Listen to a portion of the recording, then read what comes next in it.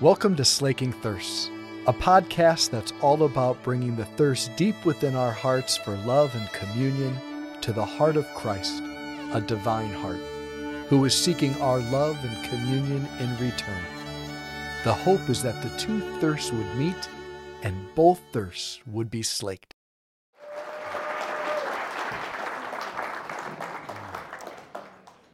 Childhood model. I didn't think it needed to be said. It's self-evident. But in case you were wondering, in Hudson is the Little Tykes headquarters, hence the childhood model. I was in daycare there. My parents dropped me off when I was 3. My mom worked for IBM, and my dad, I think at that point, worked for a company called Crystalloid. And they dropped me off there at daycare. About 3 months in, they talked to my parents and said, company policy has changed. We're no longer running a daycare. It's only for employees' kids. And my mom said, boy, he really likes it here. And she goes, well, we're actually talking to you because we'd like Ryan to be the employee. So they made me a childhood model. So I was paying my own way from early on, okay? So there's no freeloading here. So I don't remember the exact title of the talk, but it was something like number one need of the church, number one need of the world. And so what I want to just kind of get out of the way is my answer is going to be Jesus. Okay, if you didn't know that by the Roman collar around my neck, that's more about you than me, but it is going to be Jesus, but not maybe what you normally think of. All right, so I want to begin by just asking you a question. What do you love? Like, what's something you really enjoy that when you're doing it, you come fully alive? Like using other people's boats, things like this, all right? Like when you're doing this activity or when you're around these people, you're just fully alive. Maybe for you it's out with friends. We got some schools here. Maybe it's out with your friends and you're like, this is the best. I don't want this night to end. And you start getting angry at your parents on a Friday night because of curfew, things like that. But it's like inside it's because you're having such a good time. Or maybe it was an amazing vacation that you remember. And on that last day, you're like, I'm really sad. I love this vacation. Or maybe it's just the simple thing like, for you, a cup of coffee in the morning is like a sacred time. You're like, I love this time.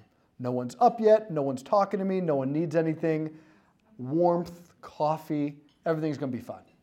Right? What do you love?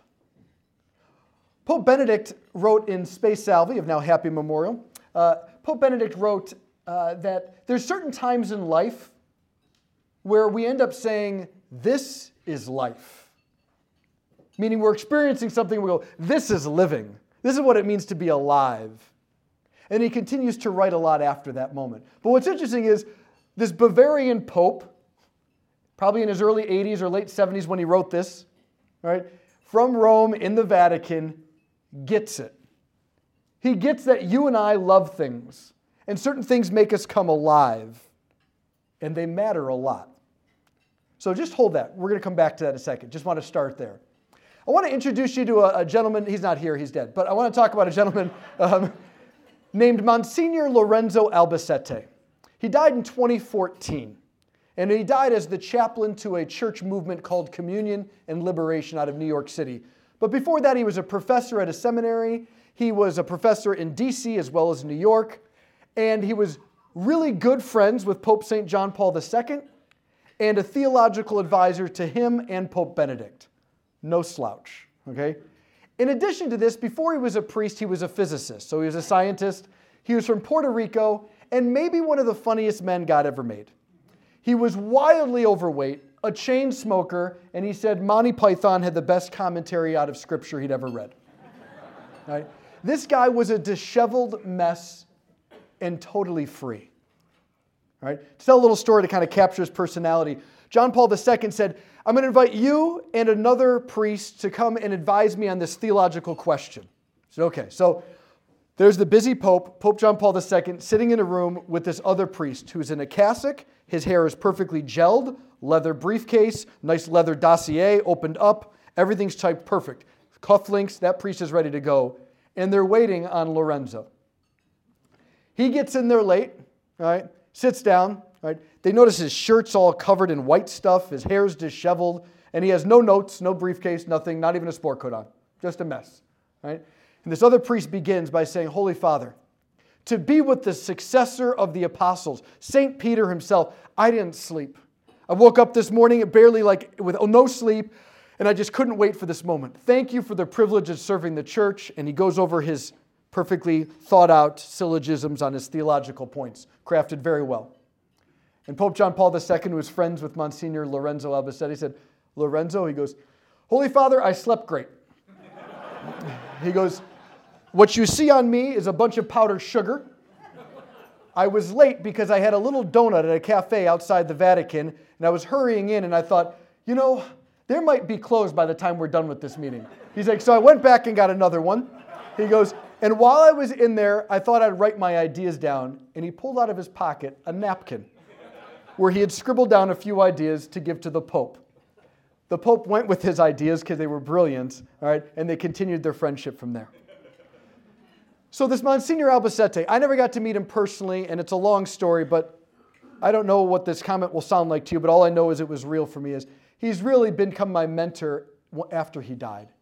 I found out he died at 8 p.m. on a Tuesday, I believe it was, and I didn't go to bed that whole night. I stayed up, didn't know who he was. I read one blog by him, then I was watching YouTube video after YouTube video. I ordered the book. The next day I read his book, the only book he ever wrote, and this guy was, for me, the light. I could see and make sense of Christianity because of him. So he was with a famous cardinal in New York City, and they're driving together. And they get behind a car at a red light, and the car in front of them has a bumper sticker, and it says, Jesus is the answer. And the cardinal says, isn't that really nice? Like, gosh, this guy boldly proclaiming Jesus to the world. He's the answer. This is really good. And Monsignor Lorenzo Albacete says to him, he goes, are you nuts? He goes, who cares? What the hell's the question? He goes, without the question, who cares about the answer? That was his whole point. And that's really, in essence, my point today. Is that without understanding the desires of the human heart that Jesus came to fulfill, Jesus lands in a category of what I will call broccoli. We treat him like broccoli. He's the right thing to do. Your parents wanted you to do it. You keep doing it because everyone tells you it's the right choice. No one gets excited about broccoli. And then we talk to our friends and family members and we say, don't you want broccoli? Do you want to wake up early on a Sunday and get in fights while you're trying to dress night on your way to church so that you can have broccoli? And then when you do something wrong, you're like, well, it's because you should have ate more broccoli. And as I've shared this before, please don't come up to me and be like, well, I like broccoli. You're missing it, okay?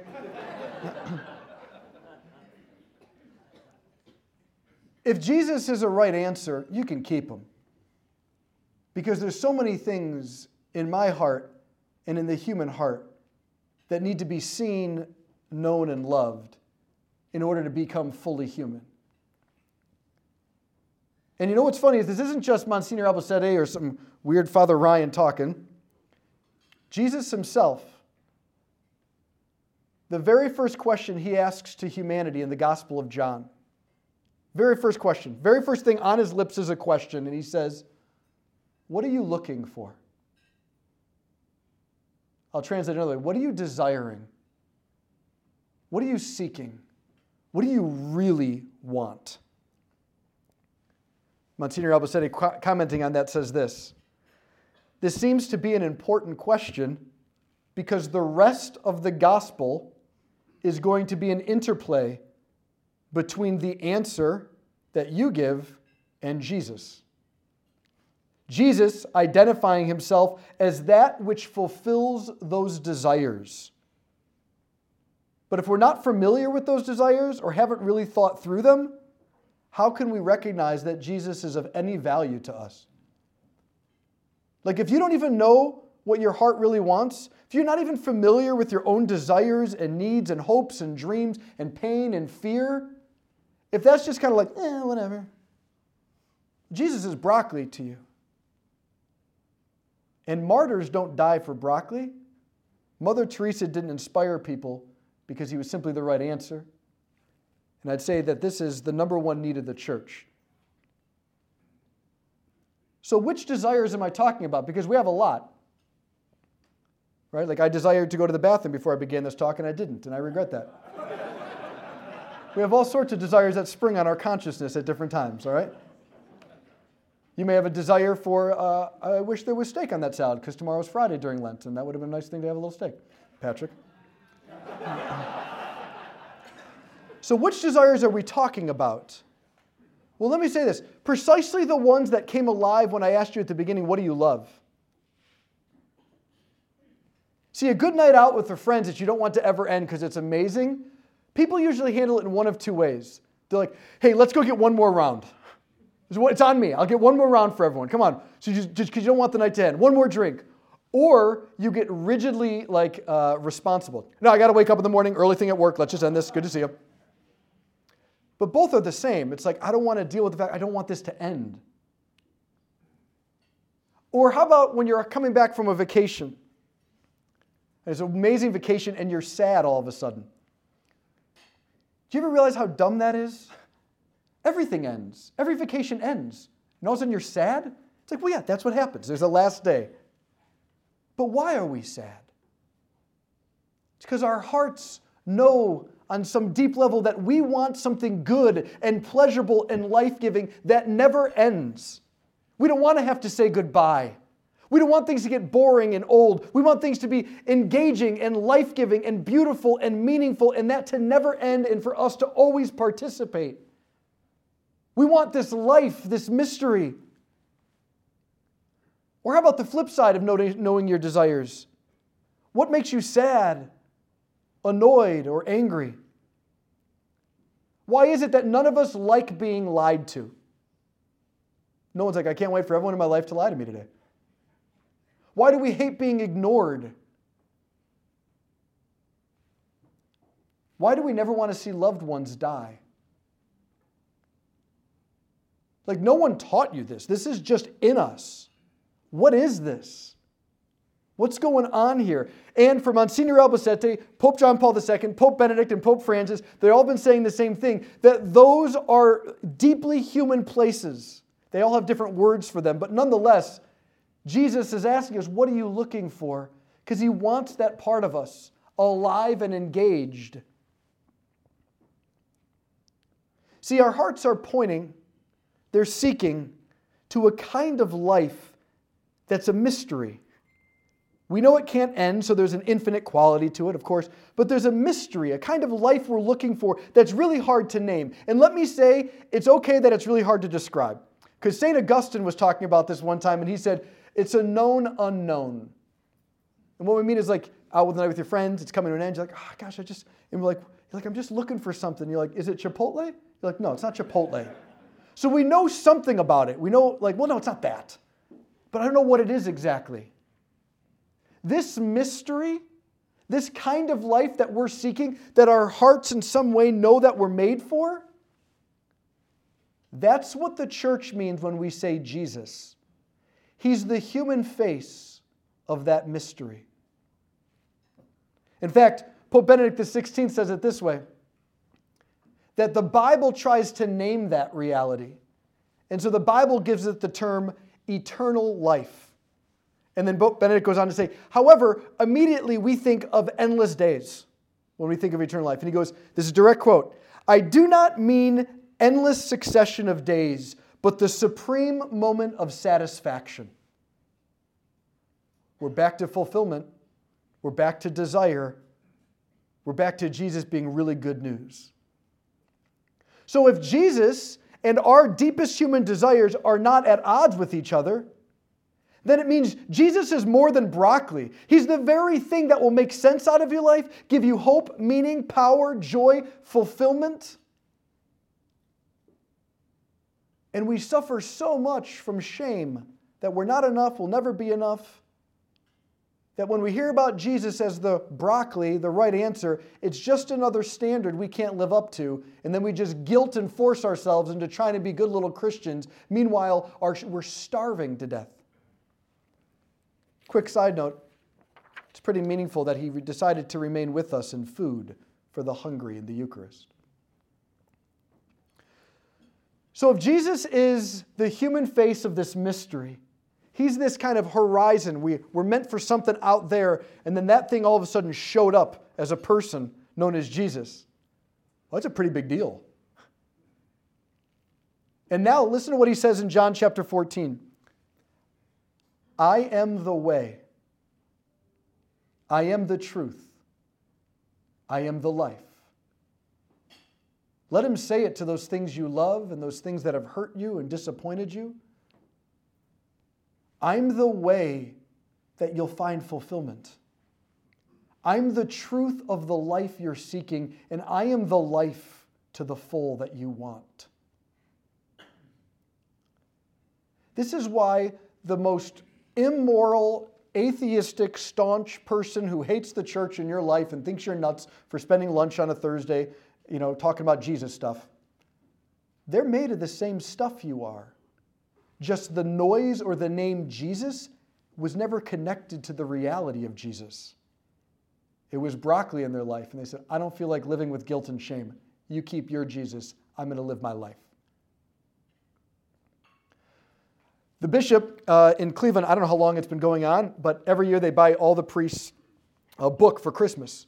And presumably, all my brother priests and I, we read it, all right? And I read this year's, and it was on the Eucharist, because we're in the year of the Eucharist and all these things. And in there, Pope Benedict says this. He goes, everyone is on the same journey. All 8 billion people. He goes, it's a journey into the future. And no one wants that journey to end in oblivion or to end with guilt and regret. No one wants to be on their deathbed saying, I did it all wrong. No one wants to end their life and be totally alone and destitute. So what we're really looking for, Pope Benedict goes on to say, is we're looking for the path that leads to life. The life that we would be proud of. The life that would make us beam with joy and gratitude. The life that would make us come alive. And then he quotes John chapter 10, verse 10. Jesus saying, I have come that they might have life and have it to the full. Not biological life, but the desire level life that makes us human.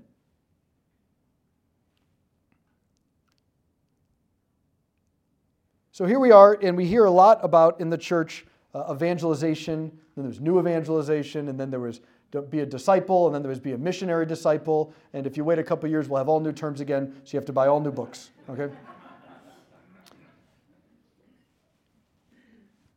But Monsignor Albacete, Pope John Paul II, Pope Benedict, Pope Francis, they've all been trying to say the same thing, that you matter, your desires matter, and that unless the dialogue takes place between the infinite mystery that we're seeking, known as God enfleshed in Jesus, and our hearts, the church can't be what she's meant to be, and therefore how could we ever go out to anyone else and invite them? I mean, maybe if we're really, really honest, I'll go first. All right? I'm a priest, so I'll go first. There's times where I feel like what I'm inviting people to is a terrible experience. Like, don't you want to come to church? And they're like, no, and I'm like, yeah, I get it. I know what I know what you're thinking. We have the right answers, but that's like broccoli's better for you than, I don't know, fatty roast beef. So yeah, we're the right answer, but you're looking for life. You're looking to come alive. I get it. When I was really studying these things the very first time, this is a rather dramatic example, but nonetheless, it was on the news. And I like a flair for the dramatic anyway, so. There was a famous basketball player who was in the hospital close to death. He was married to a supermodel, but he was found high on cocaine and dead in a brothel, or not dead, almost dead in a brothel in in Vegas. And when I was studying these things, I remember that guy is looking for the infinite passionately. And I realized for the first time in my life, this is how Jesus can have mercy on sinners. I didn't see him as you're breaking a rule. You're being immoral. He was. There's no doubt about it. There's morality, and he wasn't following it. No doubt about it. But what I could see in him was dude, this guy's married to a supermodel. He has all the money in the world, everything that's supposed to make you happy, and he's doing drugs and hooking up with all sorts of people. Why? Because he's in touch with the desire that he wants fulfilled, and nothing seems to be getting to it. I'm like, dude, this guy just wants the infinite so badly. Put it in churchy language, what you're really looking for is Jesus. Or, as the famous English apologist G.K. Chesterton said, every man who knocks on the door of a brothel is looking for God. It's not like he's like, oh, I thought this was a church. I'm sorry, madam. He means it on a deeper level. Like, they're hungering, they're seeking, they're longing. St. Augustine, it's the church, every priest and bishop and nun, they pray this thing called the breviary, which is 5 set times a day where you're supposed to pray, usually based on Psalms, but the first one is called Office of Readings, and in the last reading in there is always from some saint or church document. And there's one in there from St. Augustine, and he says this beautiful thing, I'm paraphrasing, but this is the gist. He goes, give me the man in love. Give me the one who's panting for his homeland, knowing that he's not meant for this world, and full of longing for something more and bigger. He knows what I mean. But you give me someone who does not have that longing, they just won't know what I mean. That's 4th century we've been talking like this. But we lost it somewhere. We lost it. You know, so when God comes to us, he's asking us all sorts of questions, which means he's giving us a space to share our desires. The prophet Isaiah, God says, what more could I have done for you? What do you need? What do you desire? To another person in the Old Testament, where did you come from? Where are you going? Like, tell me your story. We did the Jesus, what are you looking for? But how about other times? He asked blind Bartimaeus, what do you want me to do for you? To the man who's paralyzed at the pool of Siloam, he says, what are you looking for? Blessed are those who hunger and thirst. My flesh is true food, my blood is true drink. And there's been an ancient heresy in the church, that's a fun word to say. Ancient heresy in the church has a lot of drama to it, just means false teaching and really destructive, called dualism. And dualism pretty much is what we would call nowadays, compartmentalized lives. I have my real life, and then I have my Jesus life. And you'll hear this all the time at the end of a retreat. People had a wonderful encounter with Jesus. This is what they say, back to real life. And it's maddening to priests. But it lets you know, they're like, well, what I just did has nothing to do with this because I've relegated Jesus to broccoli or to a hobby or to something fun to do. Rather than when you get in touch with your desire, life becomes automatically integrated. Because there's only one of you. There's only one life, one Lord, one world, one hope, one faith, one baptism, St. Paul says. Monsignor Albacete commenting on Cardinal O'Malley, they were best friends. And which is kind of funny. Cardinal O'Malley's from the Diocese of Cleveland, by the way. He's now in Boston, but he's from the Diocese of Cleveland. He tells the story that he goes, we really shouldn't have been friends. I'm very tempered and quiet and shy, and he's a wreck. But they were best friends. They really were. And Monsignor Albacete, commenting on him, said, I was following him one day, just having a whole day with him. And he was meeting with senators in D.C., and then he got interrupted and had to meet with this woman with her 3 kids who had come to America, and they were living on the streets. He goes, and then he went and did Mass. Him and I did Mass. He goes, he never changed. He was the same guy with the senator as with the poor woman as with saying Mass. Nothing changed about him. And he says, because that's a man who knows his heart was made for God. And so every experience he's in, he's just in the same place.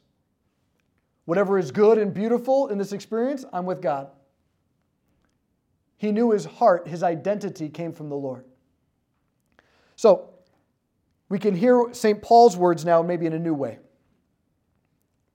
So St. Paul knows what everyone's looking for. Right? What we really want is an infinite love and an infinite life, full of beauty and goodness. And he writes this in Romans. For I am convinced that neither life, nor death, nor angels, nor height, nor depth can separate us from the love of God in Christ Jesus. In essence, he's saying, I found the life and love you're looking for. Nothing can take it away. He loves you that much. He's that real. And it's actually what you are looking for. Whether it's in destructive ways of internet searches or buying more things or bottles of booze, and so it's done in destructive ways, your heart's looking for something. Or if it's done still in beautiful ways, my friends and cups of coffee and vacations.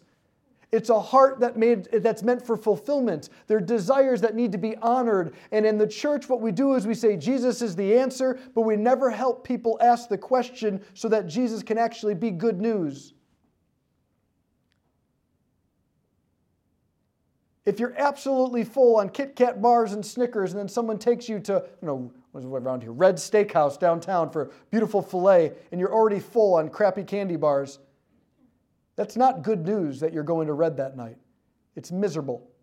You're like, oh, great. When we're numbed out, or no one's helped us realize, have you actually found what you're looking for?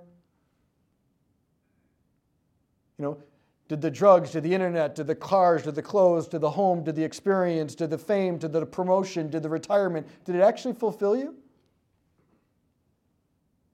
Or did it fade like everything else did? And you don't want to admit it because it's scary. But it's only scary if there's not a reality that corresponds to our deepest desires. And so I end today, and we're going to open up for questions with maybe the most famous quote by St. Augustine. All right? And this quote is probably quoted more than anything else. And it's a prayer. And he simply says, "You have created us for yourself, O Lord, and our hearts are restless until they rest in you." Thanks so much.